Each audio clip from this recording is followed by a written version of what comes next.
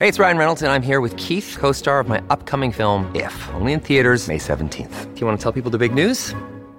All right, I'll do it. Sign up now and you'll get unlimited for $15 a month and 6 months of Paramount Plus Essential Plan on us. MintMobile.com/switch. Upfront payment of $45 equivalent to $15 per month. Unlimited over 40 gigabytes per month. Face lower speeds. Videos at 480p. Active Mint customers by 531.24 get 6 months of Paramount Plus Essential Plan. Auto renews after 6 months. Offer ends May 31st, 2024. Separate Paramount Plus registration required. Terms and conditions apply if rated PG.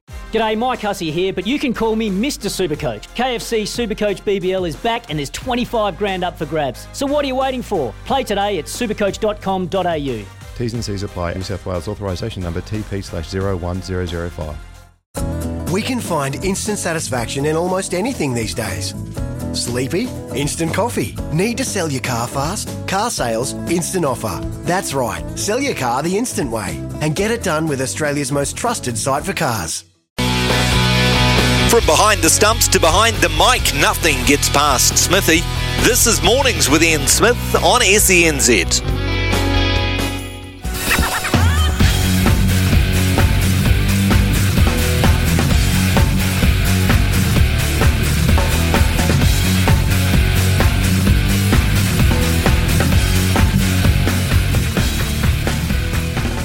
It's 9:03 here on SENZ. Ricardo Ball in for Ian Smith. I can't say I've spent much time on my haunches behind the wickets, but I have spent a bit of time behind a microphone.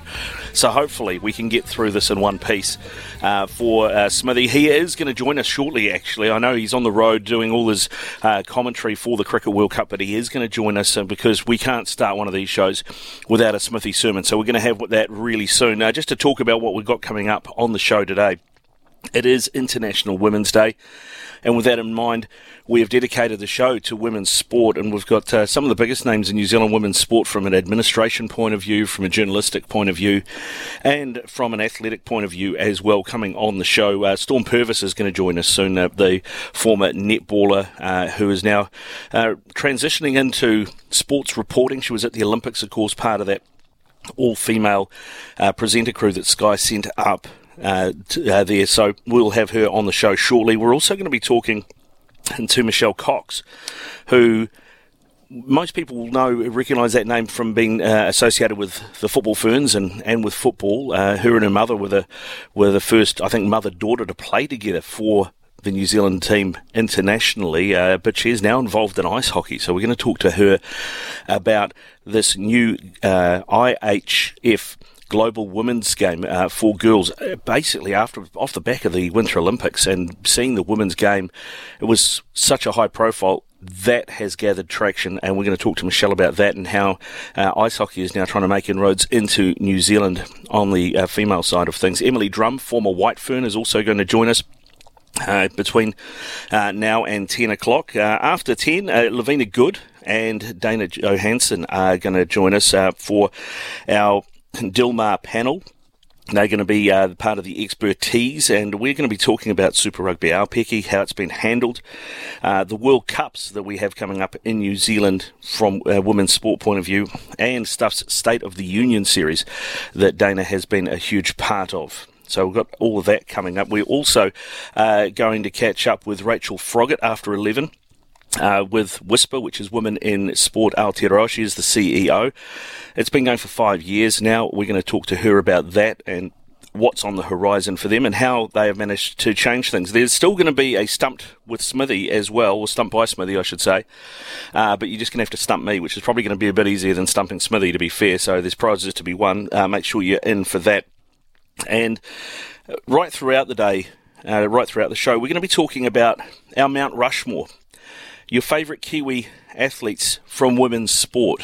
So that's 4, right, with the Mount Rushmore. So who are, when you think New Zealand female athletes, who are the 4 that spring to mind for you, who are top of mind, who have, whether it's through achievements, whether it's through how they play the game, whether it's through what they've given back to their relative sports, that is where we're going to go. We're going to talk Mount Rushmore of Kiwi female athletes. And, looking back at the last 2 Olympic Games, there are plenty of recent options because the last 2 Olympic Games, the women have won more medals than the men. from that point of view. So you have a lot of different options there. So make sure you jump on the Temper Bedpost text machine, 8833, and send us your options for the Mount Rushmore of Kiwi female athletes. But look, we should get to him, the man whose show this is that I'm filling in for. He's on the road doing the Cricket World Cup commentaries, but we can't start a show without a Smithy sermon. Sport is our religion, and here is Smithy's sermon. So the year of women's sport has begun in earnest, and the Women's World Cup for cricket has certainly hit the ground running.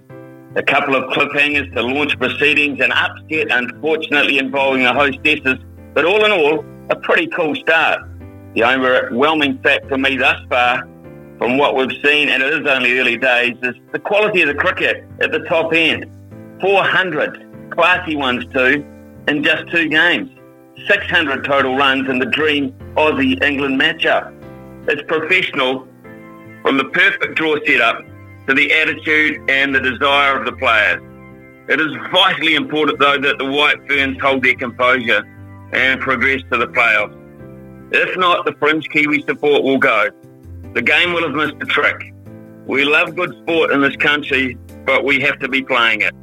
It won't sit right if come the pointy end of the comp, our ladies are just mere spectators. The White Ferns are potentially able to bat the house down. Our top 4 is very, very good, right up there with the best of them. But they're going to have to be, because the bowling and fielding is next level down. We could be chasing some big targets, and chasing it seems to be the preference at toss time for Sophie Devine. The most unfortunate aspect of the first few days been the complete lack of atmosphere. It was deathly silent as the teams all stood silent in Hamilton to respect the passing of Rod Marsh and Shane Warne. Sombre occasion indeed, but there was not much else more in terms of atmosphere after that. And for the 2 teams who amassed 600 runs in a classic encounter under lights was pretty much an insult. The Minister of Sport and Deputy PM, Mr. Robertson, was at the opening game. So as he looked out of the official marquee posted on the bank, surely he must have been second-guessing his own decision to let a pathetic 10% of the ground's capacity into watch. There was acres of space for sensible distancing. It's a futile gesture, and maybe a more populated and vociferous crowd may have hauled our girls over the line. Isn't that the benefit of playing at home? So open your eyes and open the gate. There's something special going on, and you're ruining the party. The skillful and dedicated ladies on show deserve much better. There you go, Smithy's sermon. He doesn't hold back, does he? Doesn't hold back at all. And we'll talk to Smithy throughout the next few days as well while he is on the road, even though I'm filling in the hot seat for him here on his show through till midday. Now, joining us for our first interview of the day is former Silver Fern and retired now as well, but big part of the Sky team. She was up at the Olympics as well. Storm Purvis joins us. G'day, mate. How you doing? Good morning. I'm good, thanks. How are you? Yeah, good. How was being on the road with Ricky and Kirst up at the Olympics different from maybe being on the road with the Silver Ferns? Yep, slightly different. Equally as hectic. In fact, probably more hectic, to be honest. It was great to be over there with Christina Eddy as well. The 4 lady reporters that were sent over. It's quite funny though, because once the game started and we got going, I would not see Ricky or Christina or Kirsty for days. And we'd pass them like in the street or in the middle of the IBC, the broadcast centre, or on a bus transporting us to events. And I'd see them, be like, I haven't seen you in 2 days. How are you? Good. How are you? Good. Exhausted. Yep. Okay. See you in a couple of days. So we were so excited to head over there and spend all this time together. But in reality, like, barely saw them, believe it or not. Yeah. Well, the transition for you from being a professional netballer into sports reporting, why sports reporting? What sort of was the hook there for you? Why did you want to get into that? Look, I've always been a sports fan. Growing up involved in a family that played a lot of sport, watched a lot of sport. I was always the one of my friends who would like come home. I went to an all-girls school. I'd come home and want to watch, the Super 12 or watch the cricket or something while everyone else would go to the movies. And I just knew that was, something slightly different in me than a lot of my other friends growing up. So I was like, man, I used to watch the Crowd Goes Wild and watch Hayley Holt and think, hey, I could do that. Like, I can sit alongside these boys and talk about cricket and rugby. And that was when I was super young. And then as I kind of developed in my playing career, I found that I really enjoyed doing the post-match interviews. I always put my hand up to do any sort of speaking events and things like that. And I guess naturally over time that was possibly noticed. And so I was getting asked to do more, and then eventually ran into James McOnie in the green room at Sky. And it was around the same time that Hayley had just left, Marketing was leaving. And he set up a meeting with Rick Solizzo. We had a coffee a few days later and just spoke about all our mutual friends or people we knew in the industry or in rugby or whatever. And before I knew it, I was in the office and hosting a show. So that was still while I was playing, and it was quite nice. I had kind of half retired. I'd pulled out from international netball and was just focusing on domestic and kind of enjoying it while working at the Crowd Goes Wild and learning the ropes and broadcasting and whatnot, and then eventually retired completely and now have just thrown all my eggs into the sort of media basket, and I'm loving it. So a really lucky, I know I was lucky, right place, right time, and it's worked out really well for me, but that transitioning from professional player into, life after sport has been an easy one for me, and I know for a lot of people that's not the case. So, yeah, stoked that it has worked out the way it has. Yeah, that sounds like a great journey for you. Hey, now, how are the knees? Because I know the knees were the reason that you retired, and you did retire a bit early. Yeah, I retired at 27, which I felt old because I'd been playing 10 years in that league, so I felt like I'd been around a long time. And my knees certainly made me feel that way. And they're not great, Ricardo, to be honest. I'm waiting for my sort of follow-up appointment with my surgeon on my right knee. So I've had 2 ops on my left, 1 on my right, awaiting a 4th for the right knee. They're not great, and it's probably just something I'm going to have to live with for the rest of my life. And I've got into mountain biking because that's something, like cycling was always something we did to try and keep the knees happy, and that's kind of helped me transition into mountain biking, which I love. Although I've had a few spills and thrills in that sport as well, so I just think I should be wrapped in bubble paper at all times. Maybe just swim, mate. Nothing can go wrong. I can't swim though. I'm a terrible swimmer. It sucks because everyone says that, but I can't bloody swim. I've just admitted that on radio, but it's true. Yeah. Well, maybe at the Masters games when you qualify, we can see you in the 100 dog paddle. We'll see how we go. Yeah, that's a good one. Anything where I don't have to worry about my breathing, we're good. Hey, now, the Stars coach, Kerry Wills, just last week, actually, was doing an interview, and she was asked about Omicron and an outbreak and what she would do there. And I'm quoting her, she says, "I'm forming a list of players. You got the likes of Temalisi Whakahotau. We may even get Liana de Bruin to pull her boots back on, or Storm Purvis. In my mind, I'm compiling a list of when it gets down to it, who we can call. Have you had any conversations about this, and did you know?" Do you know what's funny? I had an Instagram DM.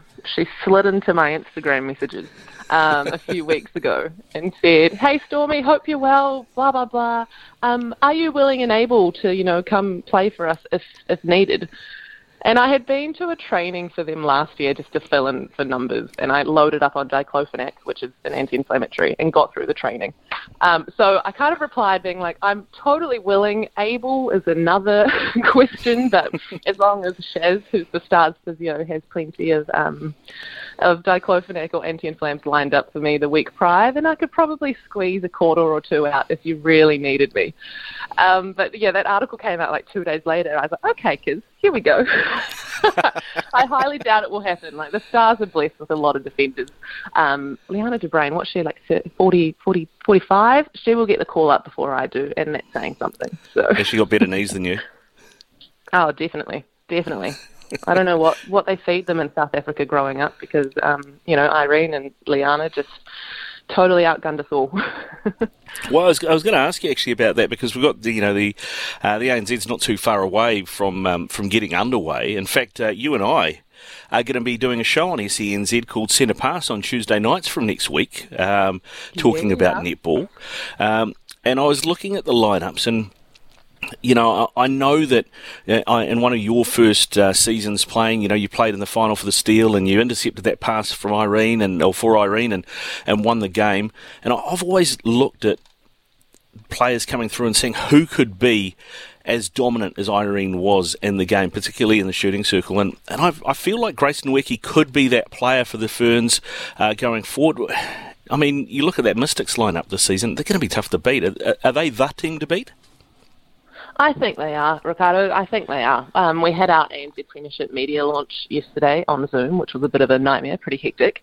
But I tried to ask all the captains of the teams who they thought would win, and they couldn't say themselves. And I think 80% of them said the Mystics. They've got virtually the same lineup they did last year, but they've brought back the likes of Phoenix Karaka and Michaela Sokowicz-Beetson, who, former Silver Ferns, they're two great players to bring back in. Grace Nweke is only going to get better and better and better and better. She's still young. She's still relatively inexperienced. So I think you're totally right by suggesting that Grace could, be the next Irene Van Dyke. I hate saying things like that out loud because she's Grace Nweke. She's so different to how I've played. We're in a completely different realm of the sport, decades later now, really. And she's got a lot of growing to do. But we haven't had a player like her in this country for a long, long time. The closest we've kind of seen in general and in world netball is Janelle Fowler-Reid, who was at the Steel for all those years.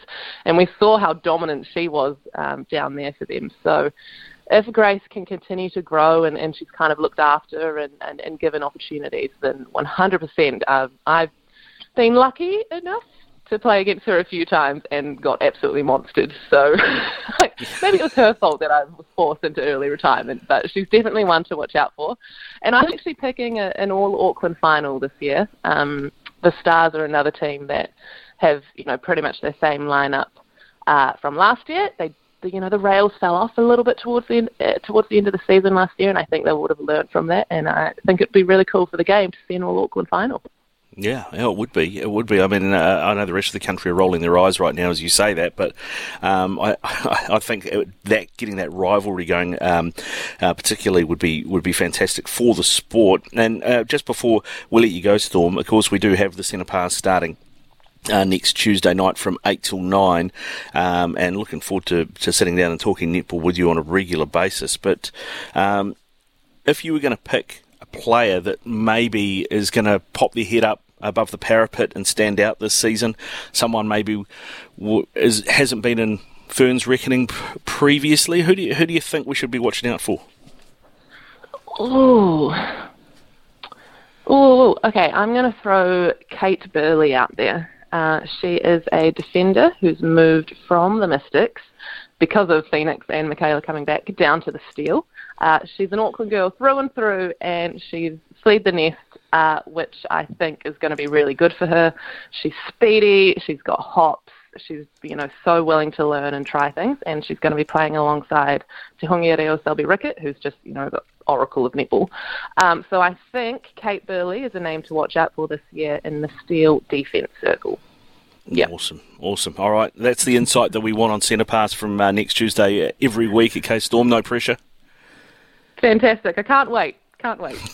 Good stuff for Storm Purpose there with us on Ian Smith, Mornings with Ian Smith here on SENZ. Ricardo Ball in for Smithy while he's on the road for the Cricket World Cup. Between now and 10 o'clock, we're going to talk to Michelle Cox, the Director of Women's Hockey, and the launch of this International Ice Hockey Federation Global Girls Game. We're going to talk to her about that. We'll get to your calls and texts. The Mount Rushmore effect, that's what we're calling it. We want your top 4 female Kiwi athletes who should be on Mount Rushmore. Who are they? Make sure you hit us on the Temper Bedpost text machine 8833, or you can call us on 0800 150 811. If you feel it, could you let me know? Ask me no questions, I will tell you no lies. I'm not asking for a miracle. We're looking for angels in the darkest of skies. I'm not asking for a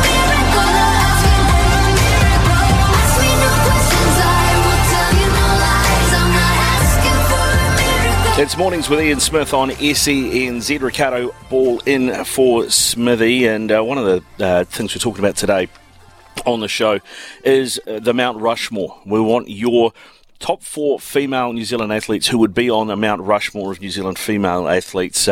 You can get us on the Temper Bedpost text machine, Temper and Bedpost, like no other, 8833. We've had a few through already. John has sent this through. Val Adams, Susan Devoy, Lisa Carrington, and Sophie Pascoe, all outstanding Kiwis. Makes one proud to have been able to enjoy watching those 4, plus many others dominate their sport. Cheers, John. Thanks for your text. There's some great names in there, a few that I've got on my own as well. Tim has said for it's these current wahine owning it on the world stage, he has gone with Lisa Carrington, Lydia Ko and Courtney Duncan, so he's left us room for one more. There has been, Tony said, sent through Mount Rushmore. A little difficult comparing individual sport with individuals within sports teams. Yeah, I think that's fair. I mean, I know we're talking the Mount Rushmore of female Kiwi athletes at the moment, but I thought that around the Hellbergs and, the Sportsman of the Year award, I really thought that Paul Coles should have won it. Not saying that Kane isn't a great player and isn't a great captain, but, Paul Coles out there on his own doing it, and I think that makes it that much more difficult to do what he's done, become the number one in the world, and win all those tournaments he's won as well. We've also got from Tony, he has given us a few names as well. He has said, if it was individual sports, it would be Yvette Williams, Susan Devoy, Valerie Adams and Lisa Carrington in no particular order. Thanks very much for your text, Tony. Now, we've also got one here from Dale, and Dale's gone above and beyond. He's gone top 4 legends, Ruia Morrison, Marilyn Smith, Farah Palmer and Rita Fatialofa, and then he's gone new school, so current athletes, and he has gone Zoe Sadowski-Sinnott, Courtney Duncan, Erin Rootliff, Sarah Hiddeny as well. Who are yours? Which 4 faces are you putting on the Mount Rushmore of Kiwi female athletes? You can text us through on the Temper Bedpost text machine on 8833 with yours, and we will get to those throughout the morning. I have also just had one come through here, and I like the cut of your jib. Like the cut of your jib, Liam. He said I would have Sarah Ulmer, Val Adams, Lisa Carrington and Lydia Ko as my Mount Rushmore. Okay, so keep those coming through on 8833. We'll continue to revisit that throughout the show. We have coming up shortly Michelle Cox. She's going to talk to us about women's ice hockey and the uptake in that sport and how it's growing in New Zealand. But right now it's time for news.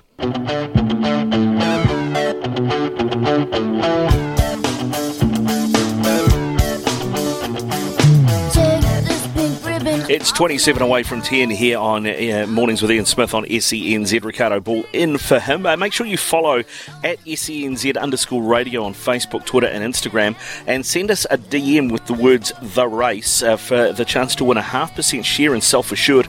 If Self Assured wins the race at Cambridge Raceway on April 14, one lucky winner will walk away with a 0.5% of the winnings of that race, which apparently going to be around 2K. Which would be good. I could do with that. After following a bunch of Izzy's bets in last week, I could definitely do with that. It is fair to say. Now, it is International Women's Day, and as a result, we have dedicated the whole show to women's sport. And joining us now to talk ice hockey is Michelle Cox, the Director of Women's Hockey Auckland at the Auckland Ice Hockey Association. Good morning, Michelle. How are you doing? Good morning. I'm good, thanks. How are you doing? Yeah, good, thank you. Good. Hey, now, the global girls' game that the International Ice Hockey Federation have set up. I was looking at this today, of course. We had a game in Auckland and our score counted towards the world score. But, I mean, how successful has this initiative been? When did it start? And is this the first time New Zealand's taken part? No, so this came all about from the 2010 Winter Olympics that were held in Vancouver. And the International Federation just noticed that there was a very big skill gap between North America and the rest of the world. So they came up with a whole bunch of new initiatives to try and bridge that gap, and the girls' global game was a part of that.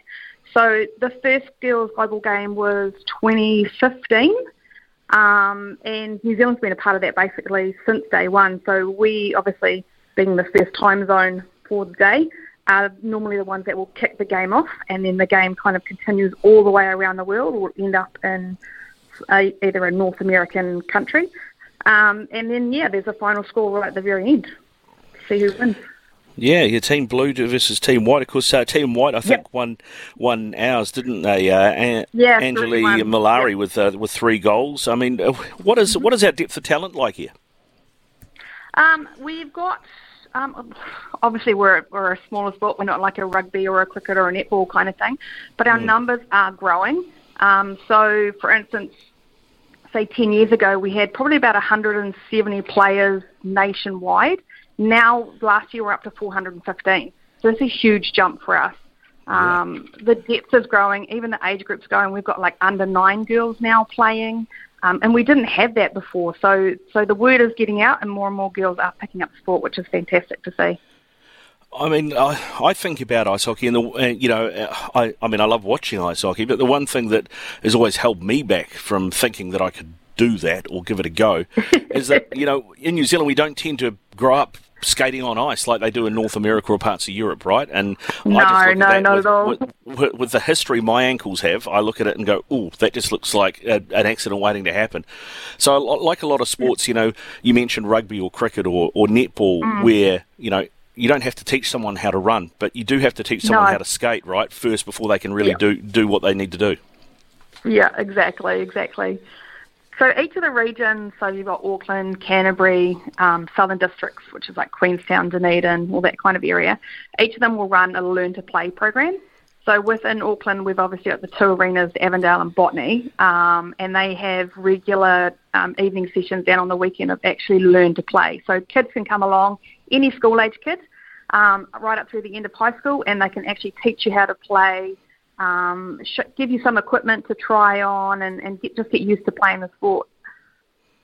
Yeah, that's huge. I mean, the number jump, like you say, is massive.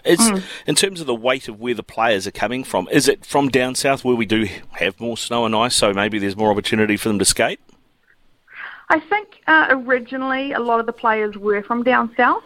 Like back when the New Zealand Women's Program first started, just because of the pure base and obviously there is the snow and ice down there.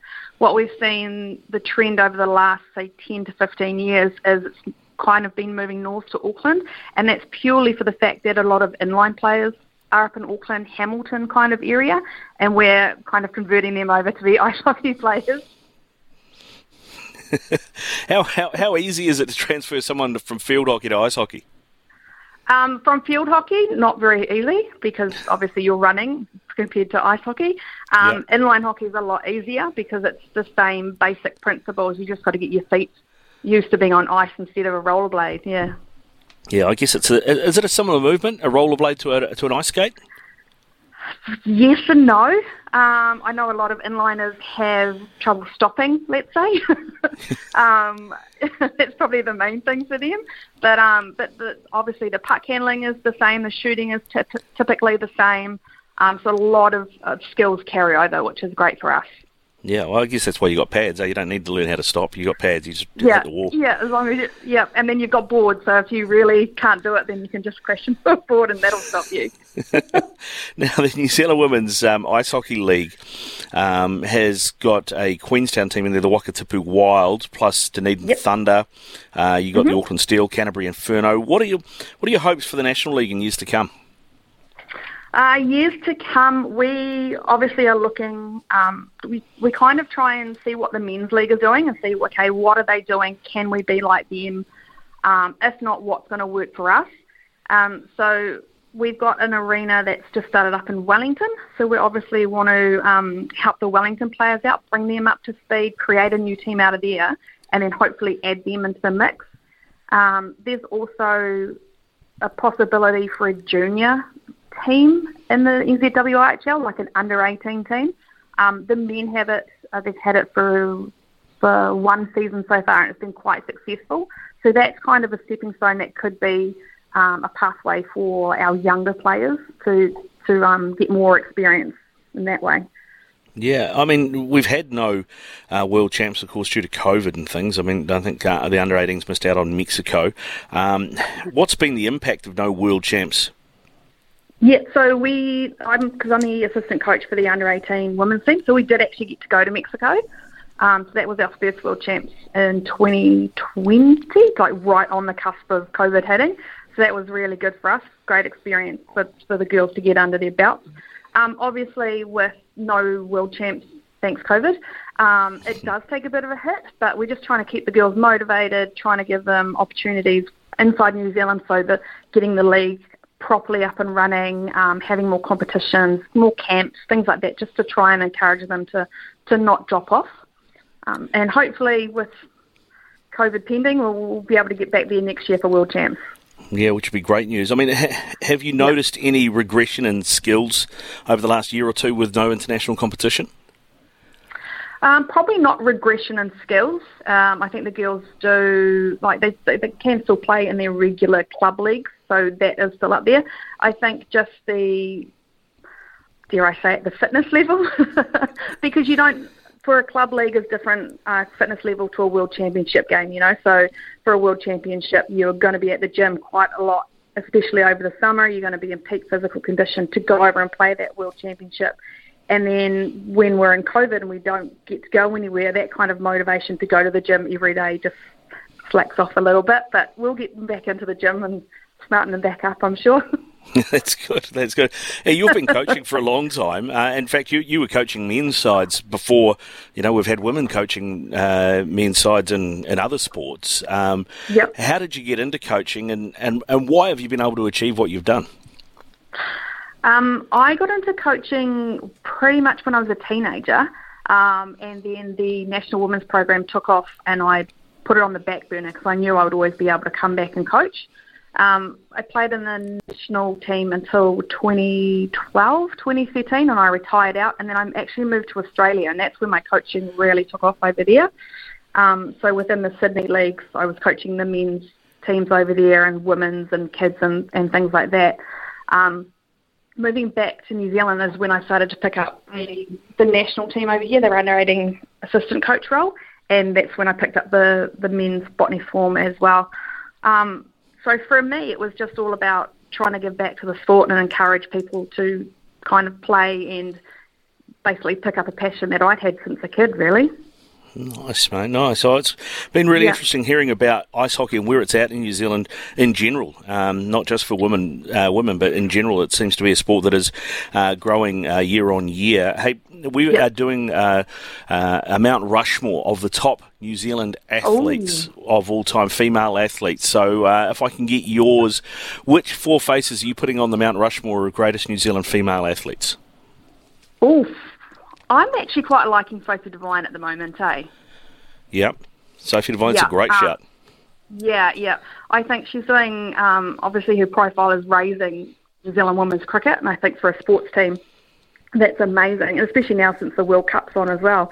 I just think she's doing great leaps and bounds and creating the right kind of waves that need to be happening in women's sport. So she's my vote. She's your vote. Sophie Devine, we'll get the chisels out. We'll get the chisels out. Hey, Michelle, thanks very much for coming on, and best of luck with everything going forward with ice hockey in New Zealand and developing that women's game. Awesome. Thank you so much for having me. Anytime. It is 17 away from 10 here on Mornings with Ian Smith on SENZ. Ricardo Ball in for him. Keep your texts coming through. Your Mount Rushmore of all-time Kiwi female athletes. I want to hear from you on 8833. That is the Temper Bedpost text machine. We'll come back with some more of those next. SENZ.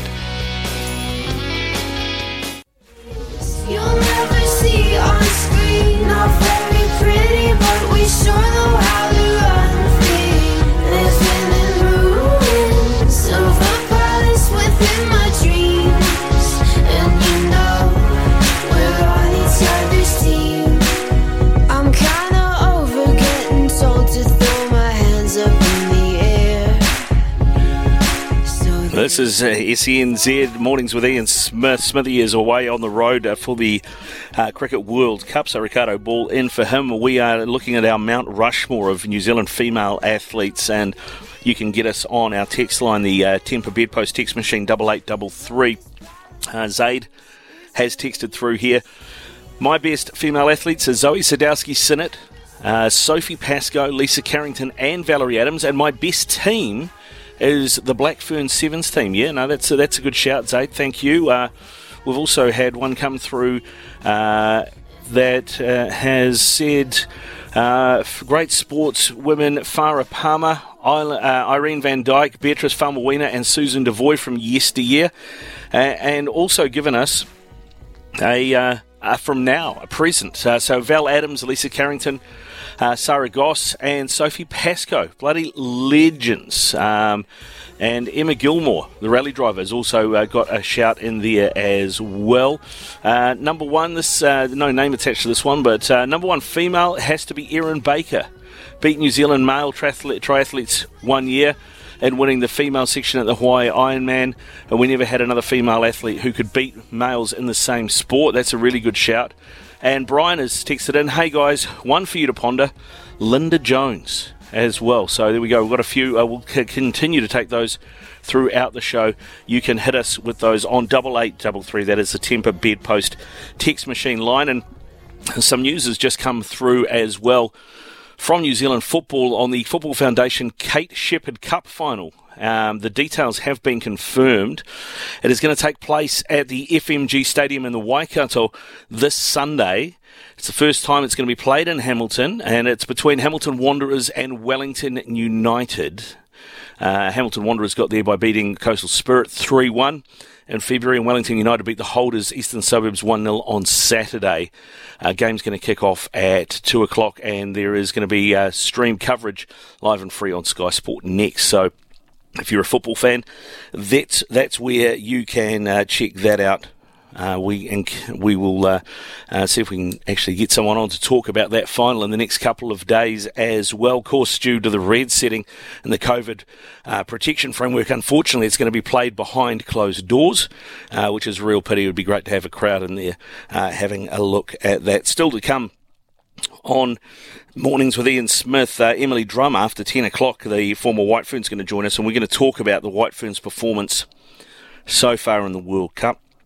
We also have the expertise panel with Dilmar coming up after 10, Lavina Good and Dana Johansson from Stuff as well, and we are going to talk to Rachel Froggatt after 11:02 from Whisper, the Women in Sport Aotearoa CEO. So plenty more to come, plenty more chats to have, and encourage you to get through your messages, text messages to us on the Temper Bedpost text machine, 8833. Just another one popped through from Chris. Hey Ricardo, my Mount Rushmore has to be Carrington, Yvette Williams, Dame Val and probably Sarah Ulmer, the last individual pursuit women's gold medalist and did the trifecta Commonwealth gold, world champion and Olympic gold all in one cycle and a world record too. Epic. Cheers mate from Chris. Thanks very much Chris for your text. Keep those texts coming through. And we will continue to drop them throughout the show, or if you want to have a discussion around one of them, you can do that as well on 0800 150 811. This is Mornings with Ian Smith on SENZ. A couple of minutes away from 10 o'clock here on Mornings with Ian Smith on SENZ. Ricardo Ball in for Smithy while he's on the road for the Cricket World Cup. We've been asking you to hit our Temper Bedpost text machine. Temper and Bedpost range of mattresses and adjustable bases adapt to the exact shape of your body, so you can put your head and feet up in comfort, because we are putting together the Mount Rushmore of female athletes from New Zealand. A couple more texts through here. Clayton has said Lisa Allpress, the jockey. Yeah, no, that's worth a shout. And Susan Devoy, no name on this one, but Susan Devoy has to be worth a shout for Mount Rushmore. To be honest, when I was doing this, that was the first name that popped into my head. So I think she's definitely going to be in my Mount Rushmore. Now, the idea today when I talked to producer Logan was that, hey, every guest we have on, let's get their Mount Rushmore pick. And then I forgot to do it with the very first one, Storm Purvis. So, Logan, you've managed to save my butt by giving her a call and getting Storm's call for this.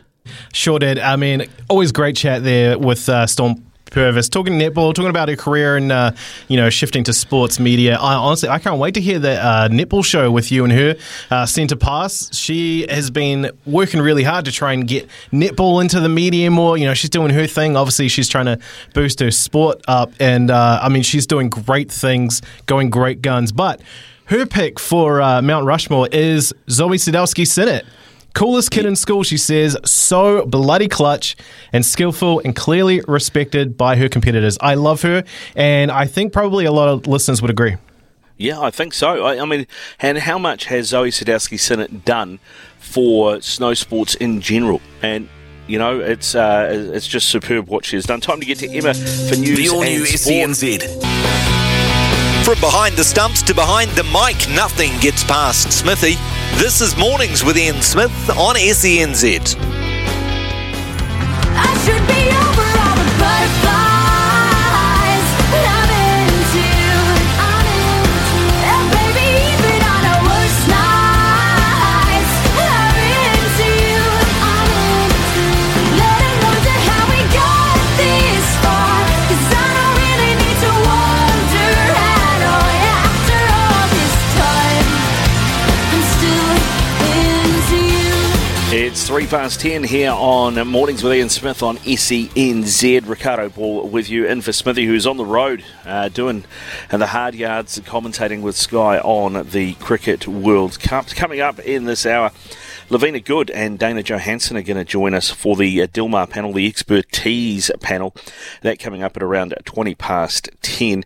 And we're going to continue to take your texts and phone calls as well on the Mount Rushmore of female athletes New Zealand has produced. Who are your top four? Who's going on that Mount Rushmore? Also, we're going to have a Love Racing update with Louis Herman Watt as well, and a live cross with the TAB to get their specials for the day. But right now, we are talking cricket with a part of the team that won New Zealand's only Cricket World Cup back in 2000, Emily Drum. G'day, Emily. How you doing? Good morning. Very good, thank you. That's the story. How are the Hammies? The Hammies are good. There's no quick singles today, so I'm quite relieved about that.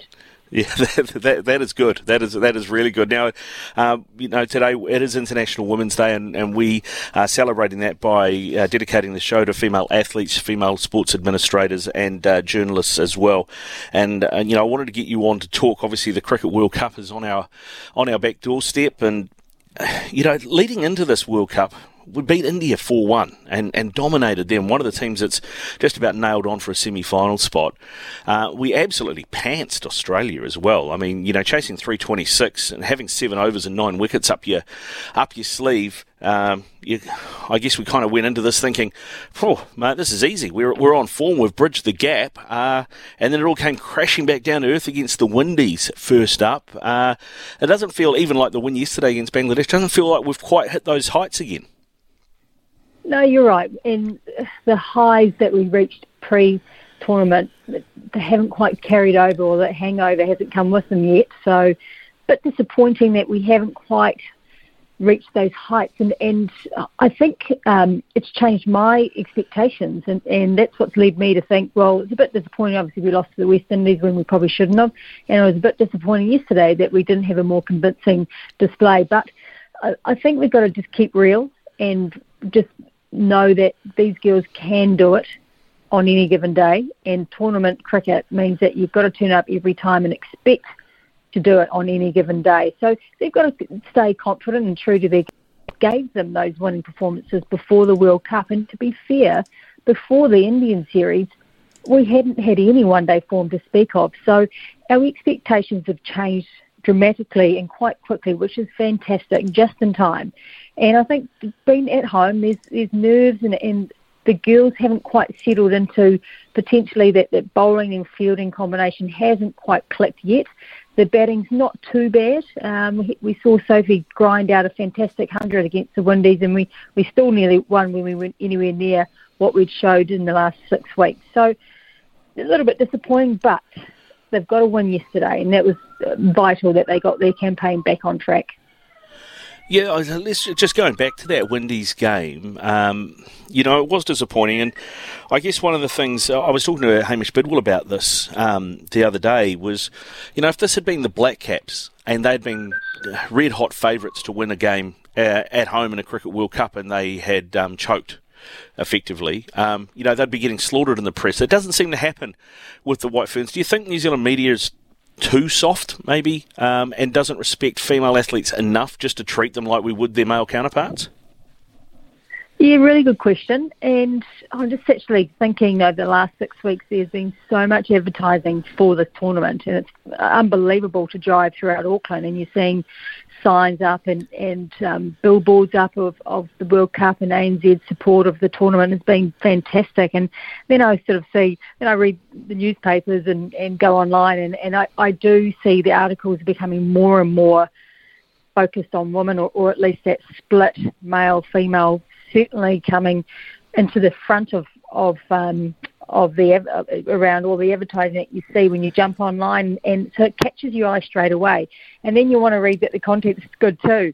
So I'm like reading the content and I think, was that a fair assessment? I mean, I critique every cricket game, whether it's men or women. So, and I think, was the assessment fair? Was it good? Was it reasonable? And to be fair, it's more and more it's getting critical, and that's okay.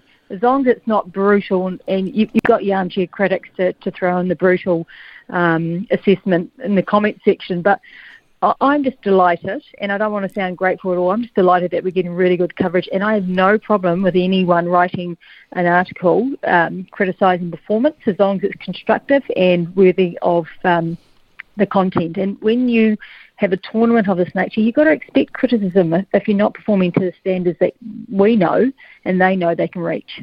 Yeah, I mean, that game against the Windies, obviously, it went down to the wire, and from a viewership point of view, that's good, right? Because you don't know the outcome until right near the end. But it is a game that the White Ferns should have won, and I think if you asked Bob Carter, it would have been one in planning that he would have gone, okay, we get 2 points from this game, and that goes towards getting us through to a semi-final. So he's having to do a bit of a reinvention there. How much difference is it as a player, and you've been in this situation, playing a warm-up game against India or Australia or whatever, and then playing for real? I mean, once the pressure goes on, is it that much different when you're out there playing? Yeah, of course it is. You're only human. And I remember before the World Cup in 2000, we played against England in a 3-match series, and the conditions weren't anything like what we played in the World Cup. Different venue. They were both at home. We played the English at home, but different venue, different location. And it's just not as spicy. There's just not as much on it. And you know that. Deep down, you know that. So I can only assume and predict that first game nerves really did not help the Kiwis and just didn't hit their stride, didn't hit the heights that they'd come from. And the senior players probably need to take responsibility for that. And I don't want to single out anyone for that, but they know who they are. And you're going to have some pressure points come on in any types of games, but you cannot beat how important it is in a World Cup to win those winnable games. And they know that. And that's why yesterday I was hoping for a really strong bounce back. Didn't quite get what I wanted to see, but just I hope that Windies game doesn't linger for long, because they've got to get on with it. That there's such a quick turnaround between games, so they have to focus on what's next, which is a pretty big game looming in a couple of days. Yeah. I mean, India is going to be a different prospect from the team we beat 4-1, right? I guess. Absolutely. Looking at that game, I mean, how Lea Tahu performed with the ball yesterday, does that call into question her place in the team for India, given her recent form? Look, I mean, it's a fair question, but I don't think so. She's our number one gun. And I'm hoping that Jacob Oram and Bob Carter are talking to her about what they expect from her and what they know she can deliver. We have to go in with all the weapons that we've got to try and win the game. That's it in a nutshell. We have to go in with the stronger side, and she is our strongest opening bowler. Yesterday, Hannah Rowe didn't bowl, so shortened game. I take that as she didn't need to, and the spin did the job, which against the opposition was fine. But we have to go into that game feeling super confident that we've bowled these guys out, that we've actually done it before. Leah's had success against them only a month ago. So it just depends on what side, what makeup we want to go into. And whilst the 4-1 result is great, the bearing that will have on Thursday won't be much at all. And, World Cup, this is blow the table wide open World Cup kind of game. So girls know it's lurking in their minds, and they know that they've had success against India. So that's the thing. They've got to take that success mentally with them into tomorrow's game and demand the same from them again. What did you make of Leah's 2 overs against Bangladesh? What do you think the issue was? Was that line? Was it length? Was it, was it just where she was putting the ball? Yeah, a bit of both. Just a little bit of action problems, maybe getting a little bit slingy. So just a bit round arm, as we say. Probably just not feeling. I know that was a wet outfield, and I know they would have been. Leah has carried some bad injuries through her career, so I really wanted her to stay injury-free after that game tomorrow, because I saw how the players were sliding round and sliding into fielding any deliveries, and she took an excellent catch in tricky conditions. So it was important that she came out of that game injury-free, but I just would have liked to have seen her bowl fuller. Every time we pitched the ball either short of a length or short any width, it just sat up and they just cross-batted it. So it was a length that let her down, and then as soon as you get a little bit wide, it was too easy for these batsmen. Yeah, that was. I think she went for 19 off those 2 overs. What about India then? I mean, that's our next opponent. We've talked about the 4-1. We have seen them in action in this World Cup. They struggled a bit with the bat against Pakistan, but were quite dominant with the ball. Yeah, it's hard to know. Playing against the subcontinent sides, they're a little bit Jekyll and Hyde. You never know what's going to turn up, and all of the times that I've played against India, you always knew in the back of their mind they had the ability to pull something out of the bag, but you never knew when it was coming. So they didn't have the consistency like in Australia or England, who are solid performers. So the challenge that the Kiwis have got is trying to take wickets against the Indian side. There's no point trying to contain so much. They're too strong for that. The Mandanas and the Harmanpreet Kaurs, they're just too flamboyant and too good at players to bog them down and wear them down. So it'll be really interesting to see how that plays out. And to me, it looks already like fielding's going to play a big part in this World Cup, because the ball's being hit so much more to the boundary. And if you can't hold your catches, then you're going to be really struggling. Why do you think that is, that we're seeing more boundaries being hit at this World Cup? Is that just the evolution of athletes now as professionals and being able to dedicate more time to their craft? Yeah, absolutely. That and better conditions, better wickets, more time to practice, prepare. It's just professionalism showing its worth and the value of that coming home to roost for these guys. So it's fantastic. And the downside of that as a fielder, you're going to touch the ball a lot more than what you used to. So if you're getting smashed around the park for 300-odd runs, you're going to see a bit of the ball, and that's going to be either along the ground or in the air. So you need to be on your game, but that's tiring.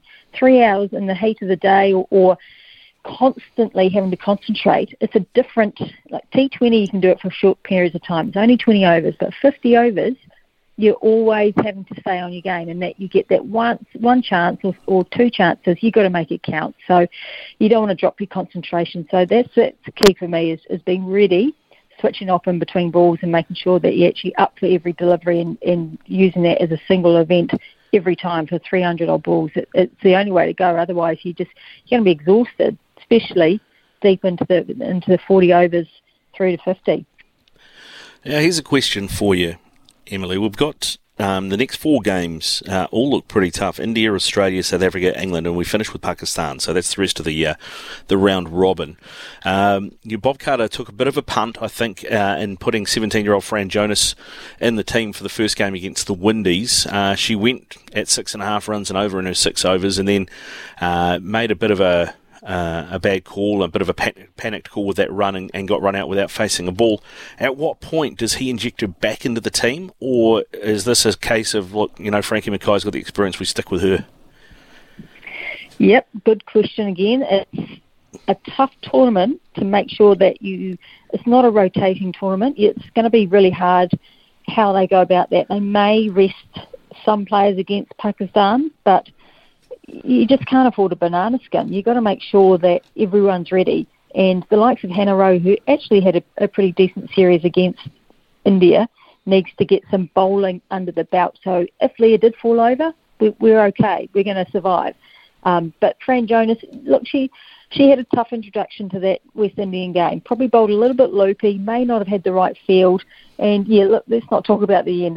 It's not her job to win the game for New Zealand with the bat. But, certainly she'd want to take that back. And if she had the opportunity to do it again, I'm sure there'd be a different outcome. But I think she may get another run against Pakistan if but I just don't think there's going to be too many changes. But there's just a lot of travel, play, train, and I'm just concerned around the workload of some of these players. So gone are the days of the easy games where you could rest certain players. So it's all about workload, how fresh the players are feeling, and how fit they are. So lots to think and ponder about, I'm sure, for the management team of the White Ferns. Yeah, definitely. Emily Drummer with us, part of the SENZ call crew here. We have all the White Ferns games live on SENZ, former White Fern herself, of course. And Emily, today we are doing the Mount Rushmore of New Zealand female athletes. If you had to pick one New Zealand female athlete to go on a Mount Rushmore of our all-time greatest four, who would you pick? Oh, this one's really easy for me. Susan Devoy. Nice call. All right. Hey, Emily, thanks very much for your time today. Good luck with the calls for the rest of the tournament, and no doubt we'll talk again soon. Okay. Thanks very much. Cheers. Emily Drum with us, former White Fern and former World Cup winner as well. This is SENZ Mornings with Ian Smith, Ricardo Ball in for Smithy. Up next, it is the Expertise panel with Dilmar. All winter, he's the voice of sport in Aotearoa. This is Mornings with Ian Smith on SENZ. The Expertise Panel, brought to you by Dilmar. Do try it. It's 10:24 here on Mornings with Ian Smith on SENZ. Smithy is on the road with the Cricket World Cup, so Ricardo Ball in for him. Joining us on our Expertise panel today is Dana Johansson, national correspondent for Stuff. She's a Voyager Media Awards winner, I think 5 times, and she's working on, at the moment, producing a great piece of content called State of the Union. Hello, Dana, how are you? Kia ora, Ricardo. I'm great, thanks. Thank you. And also joining us for the Expertise is our old mate Lavina Good. You might recognise her from Sideline at the Warriors, doing interviews at half and full time, and amongst other things. Lavina, how you doing? Mate, I've had a Barry Crocker start to the day. I'd love to share this with you and Dana. I'm home with a COVID case. Last time I spoke to you, Ricardo, which was like 12 hours ago, I didn't have a COVID case in the house, and I've woken up to a 14-year-old with a positive test, and I've decided to wash extra sheets and extra towels, and my washing machine is broken. No need for you to find the 7-second delay, Ricardo. I won't swear right now, but I haven't had the best start to the day, buddy. Not going to lie. No, well, I'll tell you another story, and Dana, forgive us for the COVID yarn, but I got to work at 5:30 last night, and I'd done a rat test before I came in, and it had been negative. And about 10 minutes after I arrived at work and was prepping for the show, my partner messaged me to say that our 9-year-old daughter had just tested positive. So I'm also crazy, locked down for the next 10 days. So there you go. You're out, mate. You're tapping out. Make sure you go home and do the washing, Ricardo. Be productive. We're getting into that. Don't you worry. Everything's getting cleaned and washed and boiled to within an inch of its life. But Dana, we should talk your State of the Union. The things you're doing. I know Ricky Jane Swinnell's fronting a lot of the video stuff. You're doing a lot of the writing for it, and it is about the state of rugby union in New Zealand from a female point of view, from the women's game. What sparked you to doing this, and what have you found since digging in? Yeah, I guess the main impetus for it is that this year is a huge year for women's rugby and all women's sport, really. We've got the Cricket World Cup going on at the moment as well.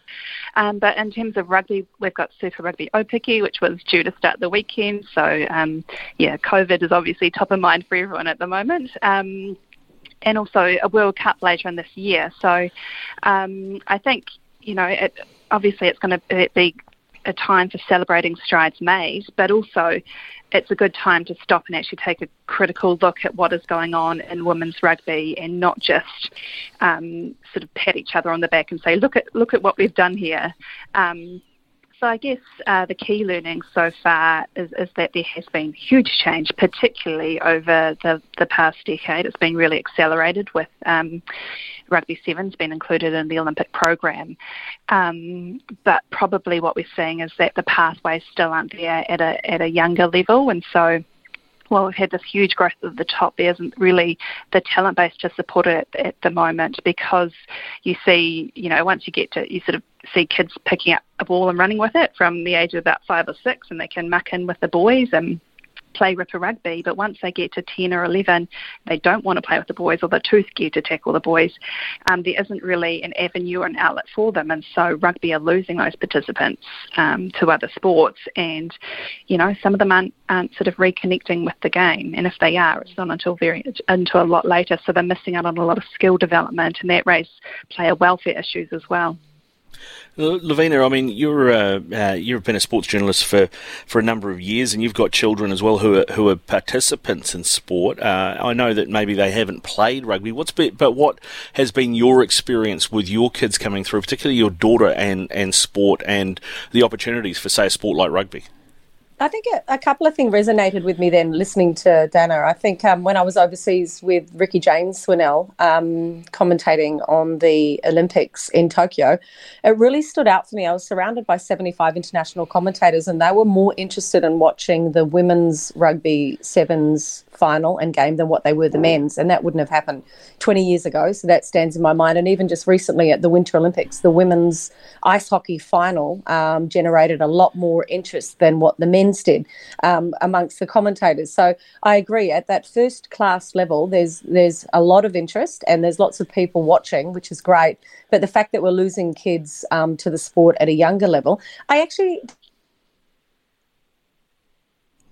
think Lavina's dropped off there. We'll try and get her back. But Dana, it feels like I watched the series that's available so far on stuff.co.nz, and I think it was Darren Berry who was the professor that you had on about the free market. And a lot of people say, it's a free market, that's why there's no money in women's sport. But really, without the Blackfern Sevens team, a lot of what has been possible for the Olympics and for rugby in general, particularly New Zealand rugby with sponsorships like AIG, wouldn't have been doable, correct?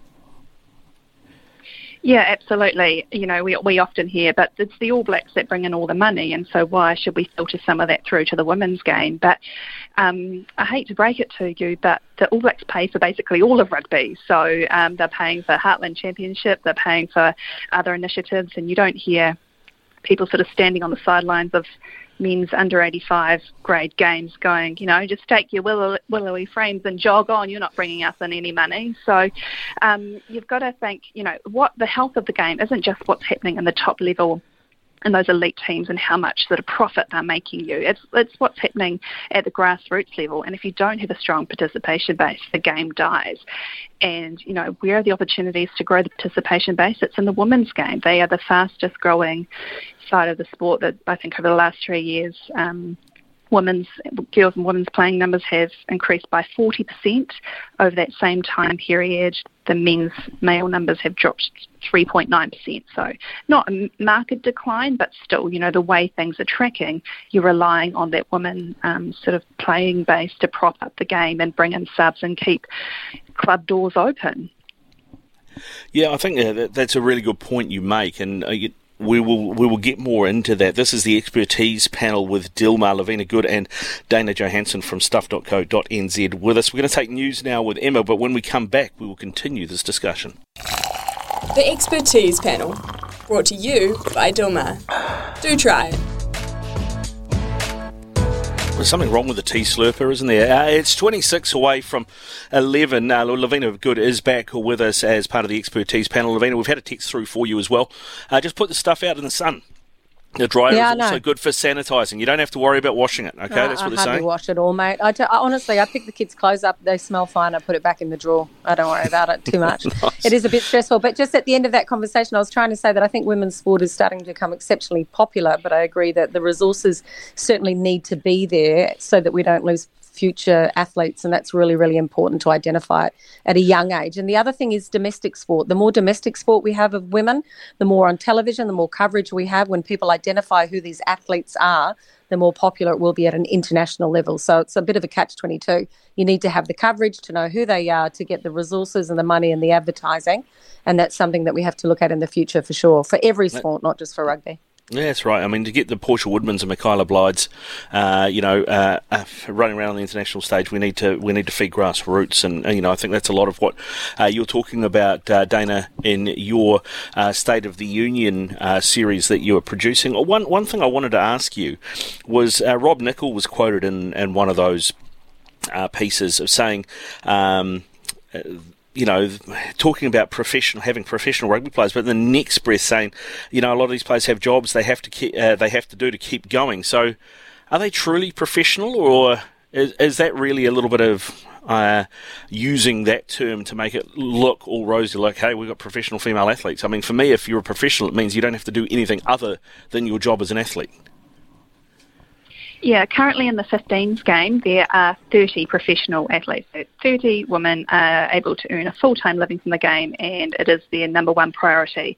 I think that what Rob Nichol was talking about in that context was the new Super Rugby Aupiki competition, where you've got 4 teams, squads of 28 players. So within that, there's a big spread of talent. So you've got players that might be straight out of high school that only picked the ball up sort of when they were 13, 14, versus seasoned professional Black Ferns. So it was balancing, I guess, that spread of talent. And so with this competition, which hopefully will kick off on Thursday, there is, I think what's happened is that's what's causing a lot of the issues around, these players are only contracted for 4 days a week officially under this system.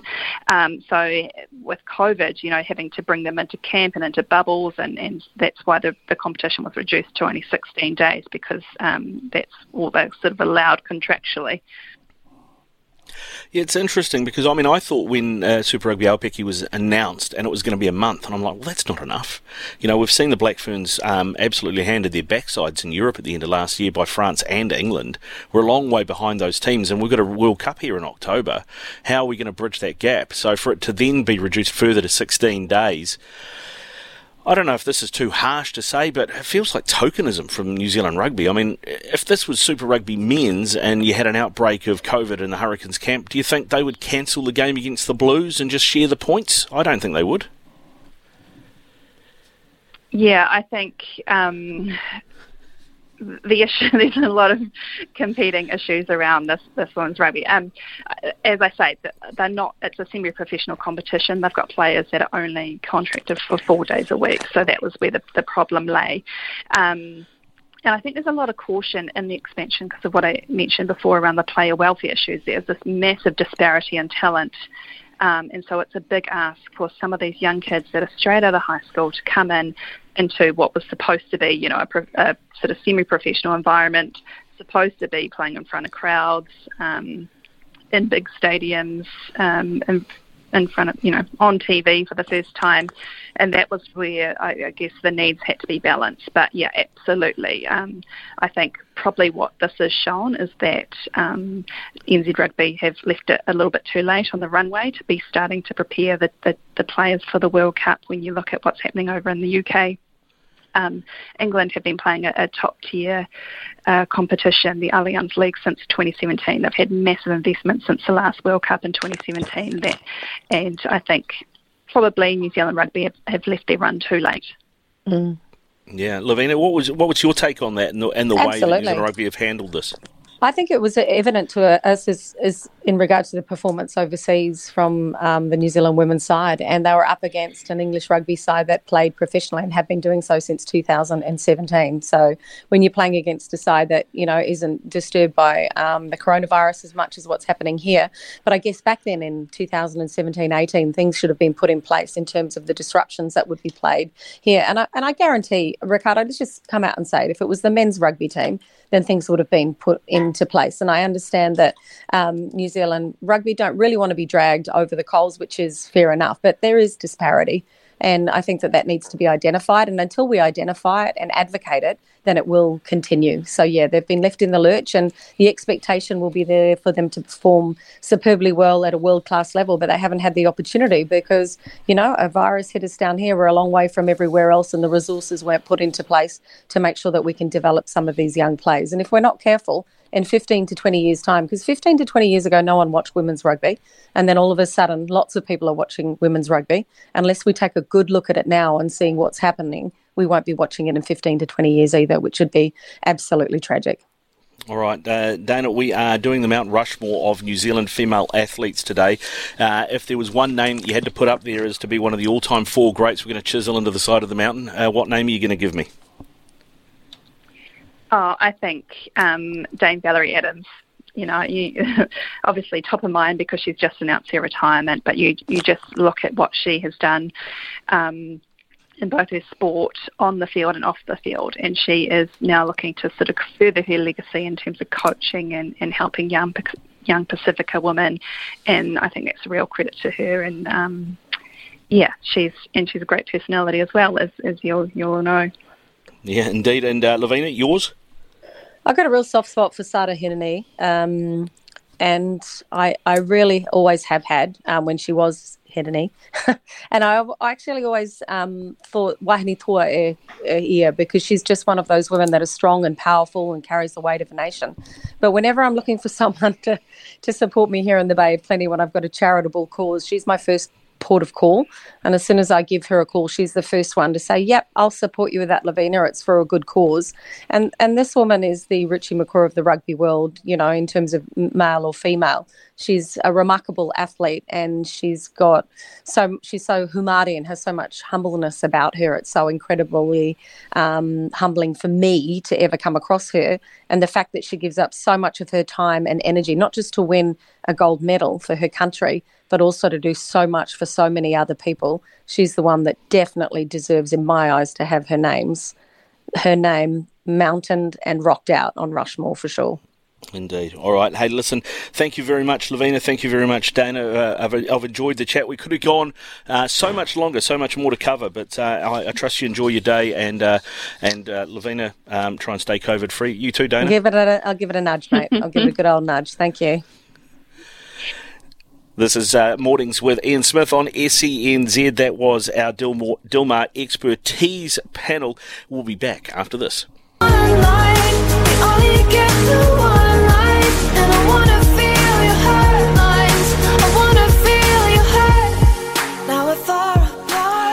It's 13 away from 11 here on SENZ. Mornings with Ian Smith. Smithy is obviously on the road with the Cricket World Cup, so Ricardo Ball filling in for him. And we have been asking all morning about your Mount Rushmore for female athletes, New Zealand female athletes on International Women's Day, and had plenty of texts coming through on that. Jared has said, my top four Kiwi women, Susan Devoy, Lisa Carrington, Barbara Kendall, and Yvette Williams. So thanks very much, Jared, for your message. And Dave has also sent one through. This is what Dave has said. My Mount Rushmore, very hard as there's so many worthy recipients. Paige Harrop getting on the pro circuit is extremely hard. Sam Spratt, most Group 1 wins of any woman in the world. I think you've mentioned Honey Smiler in there as well.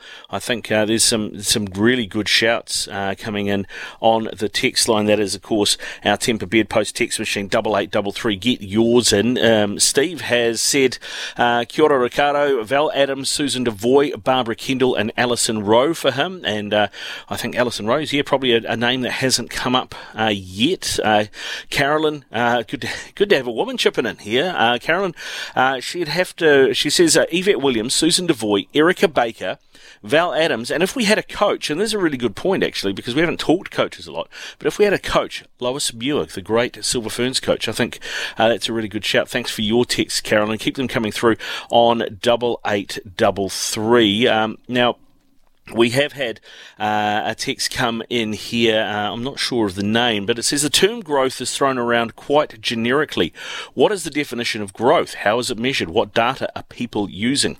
Remove gender from the discussion, and when you have product A versus product B, all businesses invest for a return. Well, I don't know that we can necessarily disagree with that, but I mean, in terms of, businesses do want a return, but businesses also have a way that if they're going to invest as a sponsorship, for example, that they want to be seen. And I think, if you check out the State of the Union pieces that Dana Johansson, who was just on our expertise panel there, he's not wrong there, the person that texted in. You need to have return on your investment. I mean, that is how business works. But the other thing there is, as Lavina touched on in our Dilmar panel, is that you need to put the time in first as well. We need to know who these people are. We need to put names and faces out there and sort of create personalities so that we grow this sense of attachment and we start to really cheer for these teams. I mean, I think the big one here is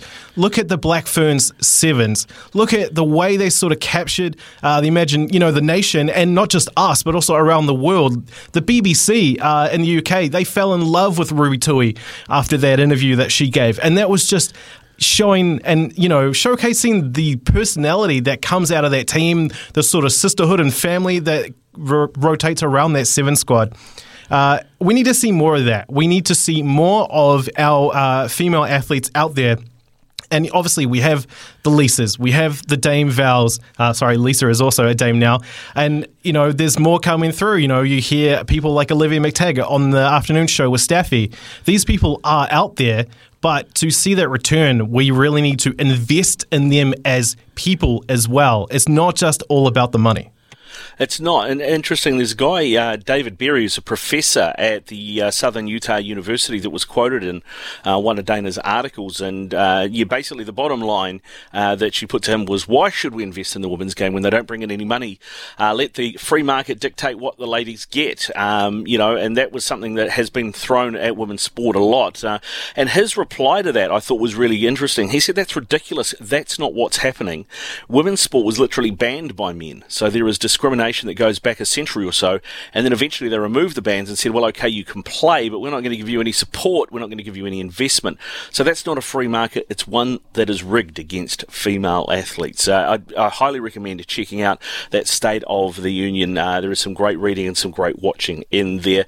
It is 8 away from 11 here on SENZ. Away from 11 here on SENZ. Mornings with Ian Smith. Smithy on the road with the Cricket World Cup, so Ricardo Ball in for you till 12 o'clock. And joining us down from the TAB is the man they call B-Pops, Brennan Popplewell. How you doing, buddy? Ricardo, great to be catching up. How you doing, Tim? Yeah, good, thanks, mate. Good. And what is keeping you busy at the tab? I imagine there's lots of Cricket World Cup stuff going on. Certainly is, and it's the hot property again today, of course, with Australia against Pakistan, and a match that is not gaining a lot of interest around the head-to-head market. Of course, Australia unbackable at present, but Pakistan is sitting at $16. But in the last 20 minutes, Ricardo, now this will really interest you. I like having a bet, and I'm sure you do, and a lot of people listening, but this is certainly a little bit different.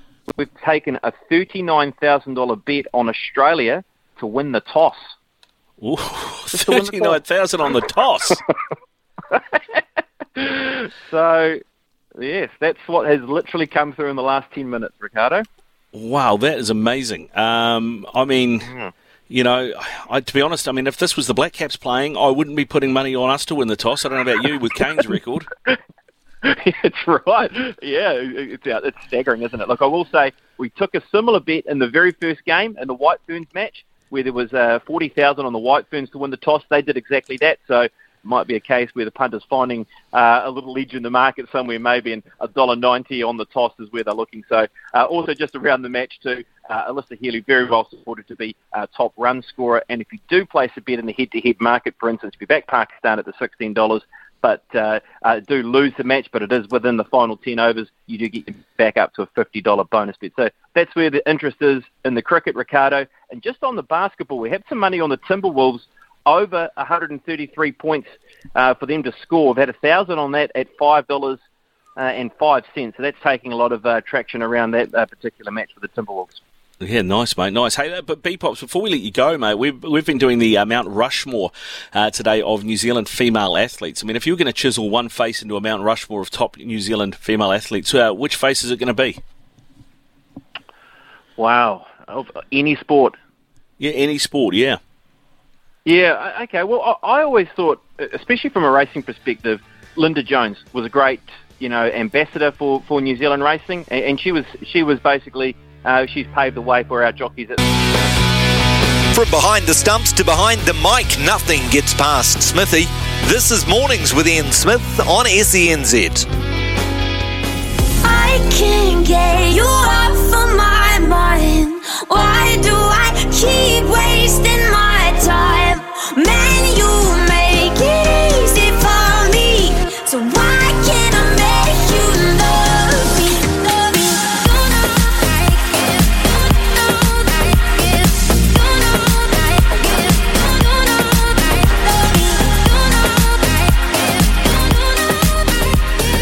This is SENZ Mornings with Ian Smith, 11:04. Ricardo Ball in for Smithy, who's on the World Cup circuit with Sky TV at the moment. We are doing the Mount Rushmore of Kiwi female athletes. Which four faces are you chiselling into the side of a mountain? Let us know on the Temper Bedpost text machine.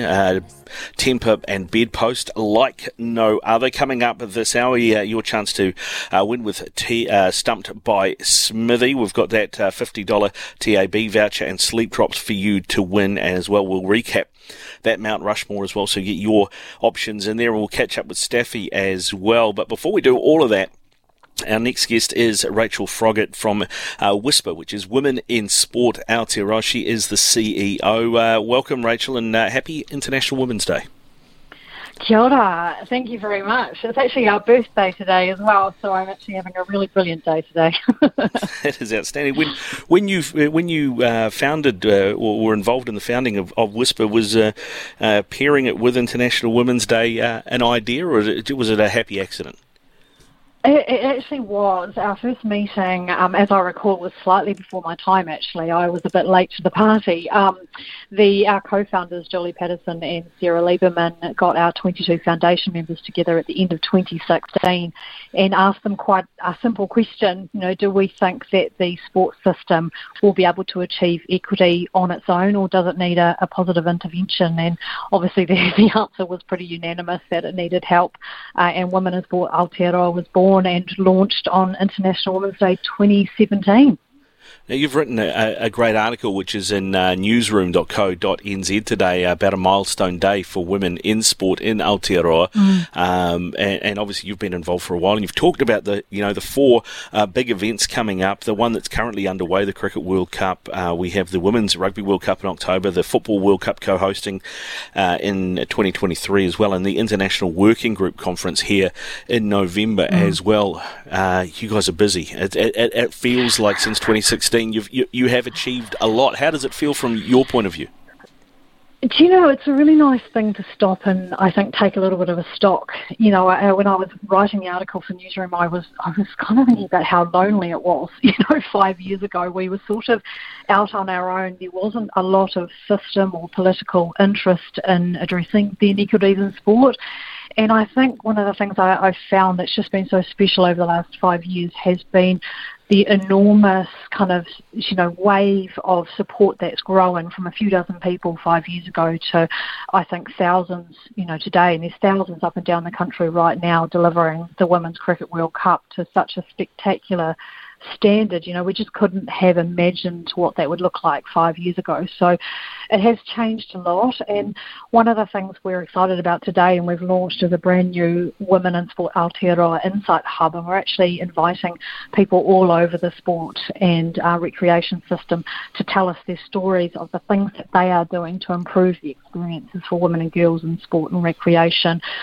Show us examples and case studies and research and insights to help one another, because there's so many people doing great work, we can all learn from one another. So we've come a long way.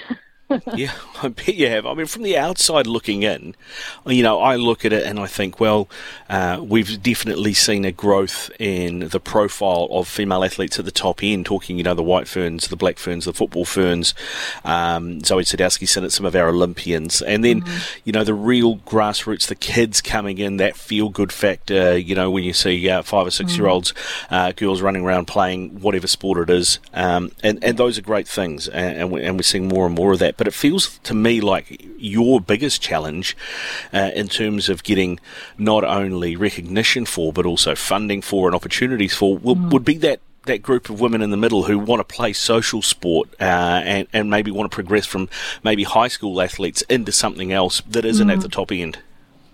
Yeah, and I think that is the crux of the work that we still need to do as a sport and recreation system across Aotearoa. We've made massive strides, as you've just described, in the elite level, and even at the sort of school sports level in terms of diversifying opportunities for young girls and young women to get involved in sport. And actually Sport New Zealand's just released a new campaign called It's My Move, which is directed at teenage girls about getting them moving in non-traditional ways, outside of the organised sports system, you might say.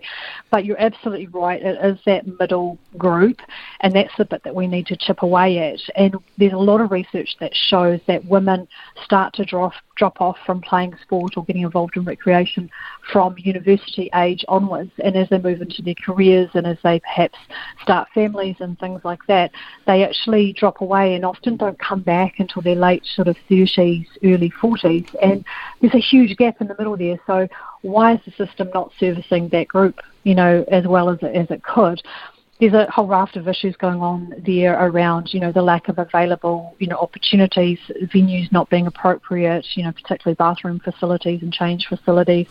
The fact that things are not convenient. I often use an example of my cousin who has 3 young children under the age of 10, and the only recreational sport in her community is social netball, which is from 6 till sort of 7:30, 8 o'clock at night, which is exactly when she's feeding her kids and organising them for the next day, So we need to think about actually shaping the system around the needs of the user as opposed to delivering a kind of one-size-fits-all and expecting the user to fit into that. Yeah, I mean, it feels like it's the easy thing and the obvious thing to say, but I guess it's about availability of people to run things and availability of venues. But, you talk about your cousin, for example, and, that's bedtime and dinner time for the kids, 6 till 8, and it feels like, I know stay-at-home mums isn't so much of a thing anymore, but it's really during the day, isn't it? It's in those school hours that is really where you need to make the availability. Yeah, and there's some really interesting innovations happening around the country. Netball's actually a really good example of this, where they have social netball at lunchtime, which I think is fantastic, because that's actually when particularly mums who might be perhaps only working a few days a week or might be, managing things around school-age kids, it's a perfect opportunity for them to get together and have a social interaction. And particularly in the wake of, and I say the wake, tongue-in-cheek, of COVID-19, and the impacts that that's had on well-being and health and mental health in particular, that social connection and that ability to actually be able to feel part of a community and not isolated is really, really important, and sport plays an enormous role in that. It does, and obviously that is a challenge going forward for Whisper. But I mean, we did mention at the start there, the big events that are coming up. Well, one is here, the Cricket World Cup at the moment. How have you noticed since your involvement in Whisper the change in the visibility of top level women's sport, and I guess having people embrace it and show genuine interest? And I think you can trace it back, early doors for women's sport Aotearoa. Fairly soon after we were established, we obviously had a change of government and an incoming Sport and Recreation Minister, the Honourable Grant Robertson, who just laid his stick right out at the very beginning and said achieving equity within the sport and recreation system for women and girls, for people with disabilities and for other disadvantaged groups is my most important, goal over the next few years. And what's been really impressive is he's been completely immovable from that, and he's been able to bring Sport New Zealand, High Performance Sport New Zealand, the sports system along that journey and path. We've been able to contribute to that as we go along as well. I think that one of the big, outcomes of that, and it's funny because people often talk about, you must be so grateful that the World Cups have come, and it's like, well, they haven't come by accident. They've come by strategy, and there's been a huge number of people working in the background across multiple government, ministries to bring those here, but also massive credit to New Zealand cricket, to New Zealand rugby and to New Zealand football for their vision and their investment and their commitment to growing the women's game in those three codes. And what's been really impressive is the legacy programming that they've built in behind it. So it's not this kind of huge flash in the pan for 4 or 5 weeks. It's actually got an entire growth strategy and investment behind it, with actually coming back to your earlier question about actually keeping girls in sport for a lot longer. So inspiring that younger group to have role models, like your Sophie Devine, that actually then continuing on and following through and continuing healthy, lifestyles right into adulthood. Yeah, and that is a challenge, and once again, it is about availability, and it is about, as you mentioned, facilities that are right for everyone. What about in terms of the general mindset of, I guess, of the public and of corporates, and you've addressed government towards female sport and female participation? I mean, what are are there still some that hold back, hold things back, or are you finding that it is changing? Oh, it's definitely changing. It's changed a lot.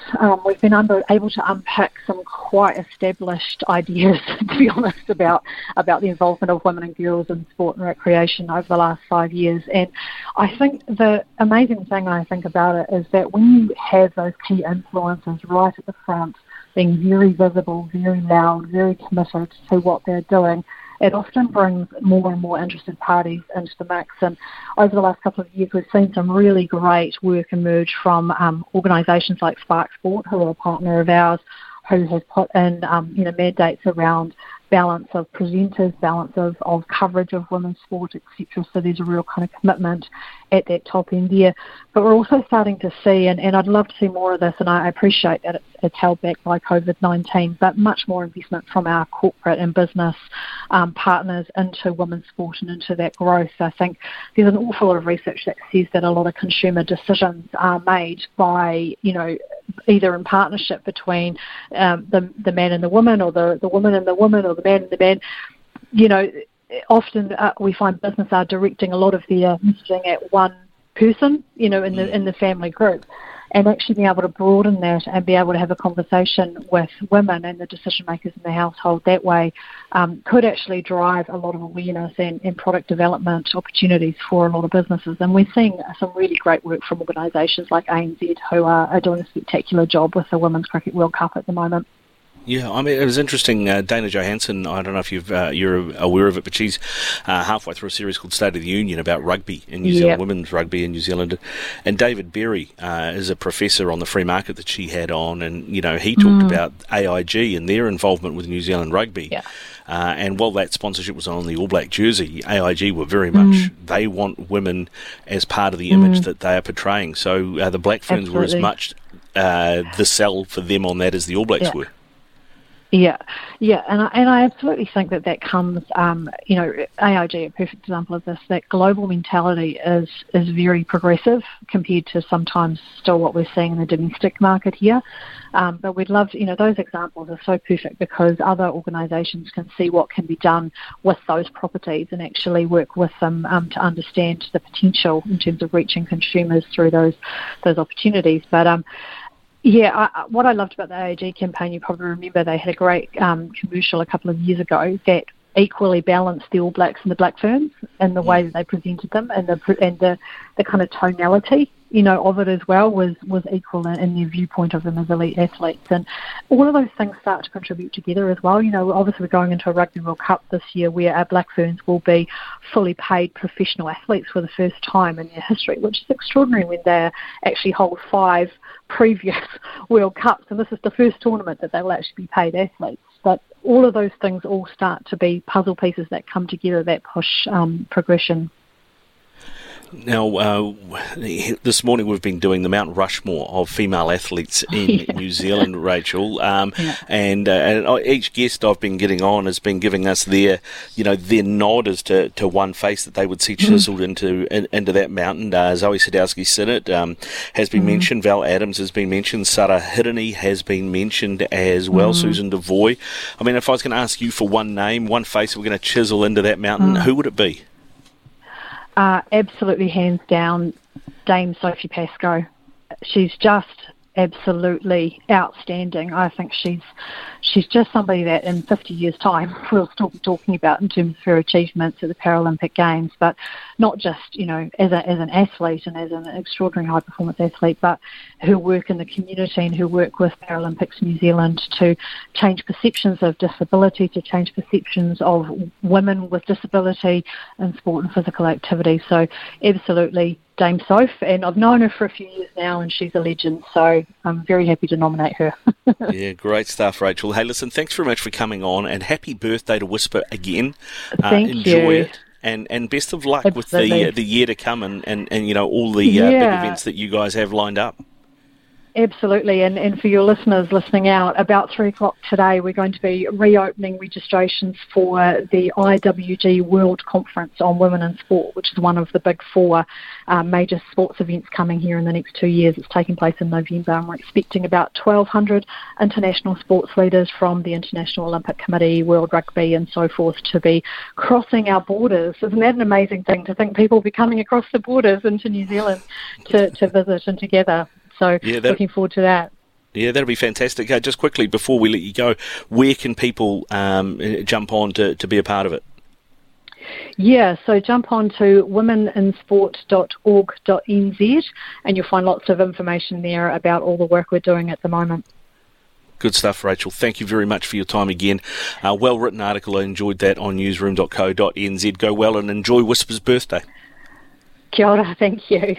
Thank you very much, Rachel Froggatt there, the CEO of Women in Sport Aotearoa, also known as Whisper. This is Mornings with Ian Smith on SENZ. Ricardo Ball in for him. Still to come, we're going to unveil that Mount Rushmore, but keep yours coming in on the Temper Bedpost text machine, Temper and Bedpost like no other, 8833. We'll wrap those. We're going to catch up with Louis Herman Watt shortly, and we're going to play Stumped by Smithy. All of that still to come here on Mornings with Ian Smith on SENZ. Summer or winter, he's the voice of sport in Aotearoa. This is Mornings with Ian Smith on SENZ. The loveracing.nz update. Your home for everything thoroughbred racing. Visit loveracing.nz. Racing's biggest fan. Yeah, it's time for our Love Racing update with Louis Herman Watt. G'day, mate. Good to have you back on breakfast. How you doing? Yeah, loving it, Rick Dog. The early alarms that you know so well. I mean, they're so jarring and brutal to the, haora of one, but I'm loving it because I enjoy my job and I enjoy my colleagues. Yeah, well, indeed. I mean, how was the streak killer, Israel Dagg, today? He hasn't tipped anything out. I think he's a bit gun-shy after burying La Creek and Vinnie Colgan about 5 deep on the rail. And I can only think that was him that did that. And it was actually Kempe that was sacrilegious today. He tipped one out before the market had opened for it. And he's going to get an absolute hiding from Alan Sharrock, I'd say. Which is great to hear. Great to hear. I mean, it's great to have you back in the hot seat because in terms of being tipped in, I think it actually cost me money to cover breakfast yesterday after last week after the money that I put on Izzy's picks, mate, Izzy's tips. I don't know what you've got for us today. No, bugger all. I'm not tipping anything today, mate. With no racing here. It's the Karaka yearling sales, the bloodstock sales down at NZB are flying at the moment. So anyone, the who's who of New Zealand racing are there. So the racing comes back tomorrow at Otaki, and there are a couple we like tomorrow at Otaki. But in the meantime, it's all eyes on the sales. And there's actually a full sister by Tavistock of the Derby winner, Asterix, being sold today. Lot number 442 I don't have it in front of me. It's 442 or something. But yeah, New Zealand Bloodstock's promoted all over their websites, and they're loving it. It should make a pretty penny. I think the Derby winner itself, the brother, sold for $450,000 at the Ready to Run sale. So I'd expect the filly to get somewhere in that vicinity. Yeah, and have you checked for coins down the back of the couch? Are you going to be part of a syndicate? Yeah, pretty good question. I always seem to somehow get roped in here and there. Not all horses win, Rick. That's the thing people don't tell you. Well, I do, but it kind of comes. Not all horses win. You need them to win to pay your bills. But look, there's so many different. The good thing is there's so many different syndicate options at the moment. Like even Tony Pike's now official syndicator. Obviously, Tiaka, Go Racing. There's so many different ways you can kind of get involved with little shares down to 1%. So it actually is affordable. Good stuff, mate. Good stuff, Louis. Hey, now we have been doing Mount Rushmore throughout the day. Have you got a quick one for us, or one name that we would chisel into Mount Rushmore, female New Zealand sports people? Right. Well, this morning I talked about Zoe Sadowski-Synnott and what she's done in such a short time. I'm trying to work out. So Michelle Payne won the Melbourne Cup, right, as a jockey. Mm-hmm. I think Jamie Carr's just gone past Michelle Payne as Australia's leading Group 1 female jockey. But I'm pretty sure that SENZ's very own Sammy Spratt, through her association with Mufasa, is the world's winningest female Group 1 jockey, I think, which is pretty incredible considering they literally compete against the blokes. It's not in your own discipline. Like, name me another sport where that happens. Maybe chess, if you consider. Or darts with the old, that Fallon that lady. Sherrick. Yep. So it's pretty rare. So the fact that Sam Spratt, I think she's got like anywhere between, I'm really speculating here, like 11 and 18 odd Group 1s, which is very impressive. So how about Spratty? Spratty. We'll chuck Spratty in. Good stuff, Louis. Go well, mate. Thanks very much for that loveracing.nz update. No worries, Rick Dog. See you tomorrow. Yeah, we'll do, mate. We'll do. Now, of course, it is time for Stump with Smithy. If you want to get in to be stumped by Smithy, or by me in this case, give us a call now, 0800 150 811, 0800 150 811, a $50 TAB voucher up for grabs, and you could win yourself some sleep drops as well. Get on. I can tell you that if you've played before, I think Smithy's sporting knowledge will be vastly vaster than mine. So if you wanted to win, today is your day to win. So get in, give us a call. Stumped by Smithy, 0800 150 811, 0800 150 811. Time to go to news with Emma. Ian Smith's had a good match here. Stumped by Smithy. Ian Smith really is top class at his job. Yeah, it's that time of the morning, but it's not stumped by Smithy. Potentially, it could be stumped by Ricardo. Who knows? First time up with the wicket-keeping gloves. I can see him on my camera, and he is warming them up. See how we go. But today, up for grabs is $50 worth of TAB vouchers and some Sleep Drops Daytime Revive. Try New Zealand sleepdrops.co.nz for all ages, lifestyle changes, stages, and sleeping challenges. Always read the label and take as directed. Sleep Drops Auckland. That is where you could win. And joining us now at the crease is Brenton. How you doing, mate? I'm good, brother. Yourself? Good, mate. Good to have you on. How's things going? Where are you calling from? I'm just calling from Auckland, mate. Things are going all right. Sunny day. Nice. Good. Nice. Love a sunny day in Auckland or anywhere in New Zealand, to be fair. Beautiful country. Now, normally we have 3 sporting categories to choose from, but today, for International Women's Day, I'm changing things up a little bit here. This might not be something JD would have done. Who knows? But one special topic today, New Zealand wahine at the Olympics. If you get a question wrong, then it's over to Ricardo for a stumping chance. And right now, he is got his eyes on the prize. Are you ready? Yeah, man. All right, here comes the music. Let's go. Of course, we just had 2 Olympics in the space of 6 months, so been pretty spoilt for choice for any sports fans out there that love the Olympics. And, of course, the Para-Winter Olympics are going on right now. First question for you, Brenton. Lisa Carrington is the GOAT in the boat, one of the greatest Olympians we have and possibly will ever produce. but when did she win her first of 5 Olympic gold medals? Oh, so she won, when was it, last year? So I'm going to go 4 years before that would make it. She was in, I'm going to go 2-12. Just a couple of chips down the wicket, right in the slot, and away it goes. Nice work, mate. That's right. 2012 in London. I love the way you were calculating the mass in your head there on air. Ricardo, how would you have gone on that one, mate? I think I would have got that one. All right. But, I think we should rename this dropped by Ricky rather than stumped by Smithy, because I think I've got a feeling the way he's going, that's what's going to happen. We'll see, mate. We'll see. Second question for you, Brenton. Who was the first Kiwi woman to compete in the free ski slopestyle as part of the Sochi 2014 program?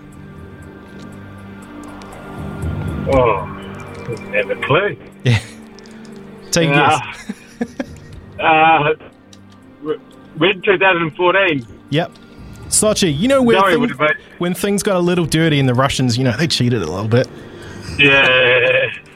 I'll just say Zoe's genetic cynic, but she'll only be about 12, so I think that'll be it. One of the worst things I have ever seen done on a cricket field. You're up, Ricardo. Was it Anna Wilcox Silverberg? Just a couple of chips down the wicket, right in the slot, and away it goes. That's right. So that is a stumping there on your part, Brenton. Sorry, mate. Elliot on the line next. Your chance. How you doing, mate? How's it? Yeah, not too shabby. All right, so we have one more question. I think Ricardo is feeling pretty good right now. We'll see how we go. Last question. Barbara Kendall made board sailing cool in the 90s. We've had her name mentioned a few times on the show as part of our Mount Rushmore. Stay tuned for that. We'll have it very shortly. Absolute legend in her own right. How many Olympic medals did she win in her career? Barbara Kendall. 3? Mate! Just a couple of chips down the wicket, right in the slot, and away it goes. Outstanding. Ricardo, would you have that one, buddy? Yeah, I had that one. I remember that she did the full rainbow, didn't she? She went gold, silver, bronze. And I grew up out Howick Way, and Bucklands Beach isn't far from there, and her and Bruce grew up there, so they were local heroes just around the corner when I was at school.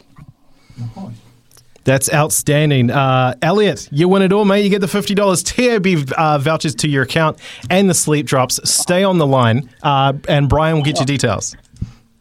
Oh, we are on. You are on, mate. You are on. Have you got anything that you're going to put that 50 on? Oh, that's gone the Warriors, isn't it? Yeah, the Warriors, Dragons. What are you going to go unders, or are you just going to head to head? Oh, you may be a bit of a double, Warriors and unders. Ooh, Warriors and unders. Yeah, I think the Dragons look all right this year. I think they'll be better than they were at the end of last year. That's for sure. Red V always overrated. Red V always overrated. I know a lot of Red V fans at the moment, or that'll be tearing into you, mate. But hey, Elliot, well done, mate, and thanks very much for calling in and listening to SENZ. Thanks, mate. No worries. I thought that was a pretty good run there, Logan. I felt a bit bad shooting Brenton down the first up though. No, for your first up chance there on the stumping, you stuffed it up there. On the second one, I think you came right. Like I said, you had eyes on the prize. You grabbed that ball, you stumped Brenton. But congratulations, Elliot, for taking that win. That was huge. Yeah, massive. And $50 on the Warriors. Actually, I wonder what you can get on the Warriors unders. We should try and figure that out. What's he actually going to win? If he goes through with what we just talked about and backs the Warriors to beat the Dragons, the Warriors are $1.79 favourites head-to-head, so you want to look for a market. Yeah, if you go unders, it's paying $3. Warriors 1-12. That's not bad. Yeah, I mean, we always say it, right? This is our year for the Warriors. All power to you, Elliot, putting that $50 on the Warriors, mate. If you win, who knows? Stay in touch, mate. Maybe we'll have some beers. Sounds good. For a long time, I did think that was actually the full name. I thought, it was the This Is Our Year Vodafone Warriors. I thought that was the full name of the club. But there we go. That's a little long-winded, but okay. Hey, this is SENZ Mornings with Ian Smith. Smithy's away, so Ricardo's in the hot seat. We're going to do our Mount Rushmore shortly. If you want to get in on that and put forward your favourite Kiwi female athletes that should be chiselled into Mount Rushmore, do it now on 8833. That is our Temper Bedpost text machine. Temper and Bedpost like no other. Summer or winter, he's the voice of sport in Aotearoa. This is Mornings with Ian Smith on SENZ.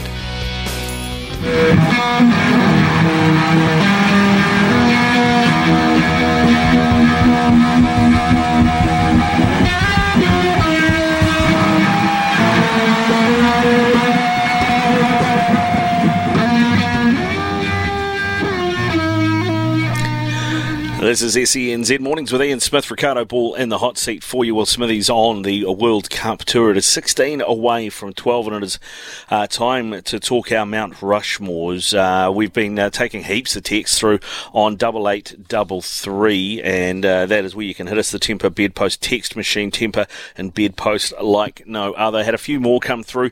Lois Muir is a player and a coach. Thanks to Theo for that one, and Jade has come through. Surely Sarah Ulmer must get a mention. So another couple there, you can keep them coming through. I think Sam Spratt, after what Louis said, has 41 Group 1 and black type races as well. She's had a few calls, so that's another good one. But we're going to start with you, Logan. What is your first of Mount Rushmore for New Zealand female athletes? Yeah, this is a really tough one to decide. I mean, as you mentioned, we've had so many names come through today, so many worthy people, athletes that should be on there. And I think we've just decided in the handbrake, we don't need a Mount Rushmore. We need to take the Remarkables and do something there. My first one, bit of a hipster choice, apparently, according to the SENZ office, Nita McLaren. Punt and Brooke Neal wait at the top of the circle. Mary moves forward once again. Will be punt, sweeps towards goal, high to the keeper's left. And Anita Punt has got a third for New Zealand. And they know that puts them in a very strong position in this match. So Punt with another opportunity. Punt scores for New Zealand. They have a lifeline. Anita Punt has done it again. What a leader she is for the Black Sticks. Anita McLaren, Punt, she was so lethal there on the penalty corners there with that drag flag. When it came to the Black Sticks, I mean, there's other names. There's Stacey Mickelson, of course, Mandy Smith, but for me, Anita McLaren is the one that stands out. Over to you, Ricardo. Okay, well, my first one is going to be a player that I think just epitomises grit whenever she plays, and that is Casey Kapua. It is pretty cool. And speaking to my family, I guess they see the other side too of all the hard work and I guess the choices that you make. And I guess just to hear them say that they're proud, for me, is big. Yeah, I mean, Casey Kapua, that was when she came back, and she, for me, I mean, I could have said Irene Van Dijk, I could have said Maria Folau, but for me, Casey Kapua, just the way she came back through all those knee injuries, the fact that she's the record cap holder for New Zealand captains of the Silver Ferns as well, and just what she did on the court, you know, she was everywhere, she got stuck in, and I just loved the way she played, threw herself around the court, put her body on the line, and she was just everywhere. I mean, you know, my favourite players are always the ones that get stuck in, not necessarily the flashiest, but the ones that really get stuck in and show lots of grit and determination. And I think grit and determination, if you look it up, there'll be a picture of Casey Kapua next to that in the dictionary. What's your next one, Logan?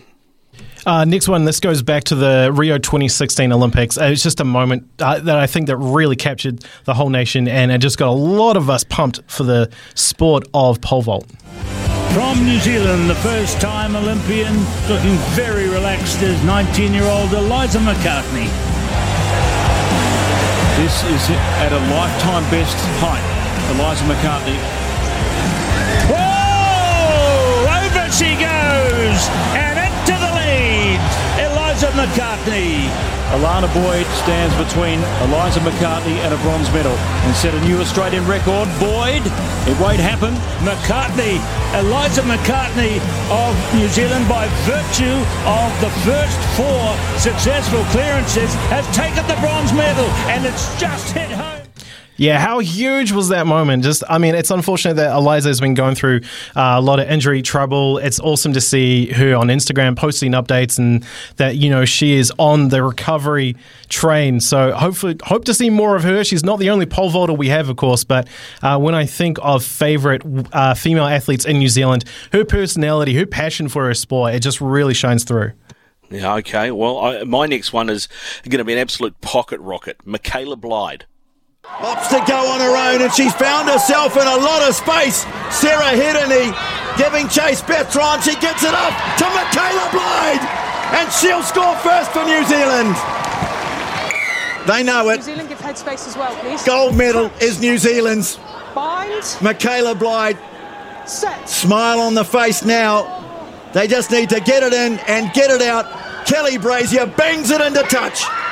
And a nation that has scaled every other peak in rugby now has the one prize that was missing. An Olympic gold.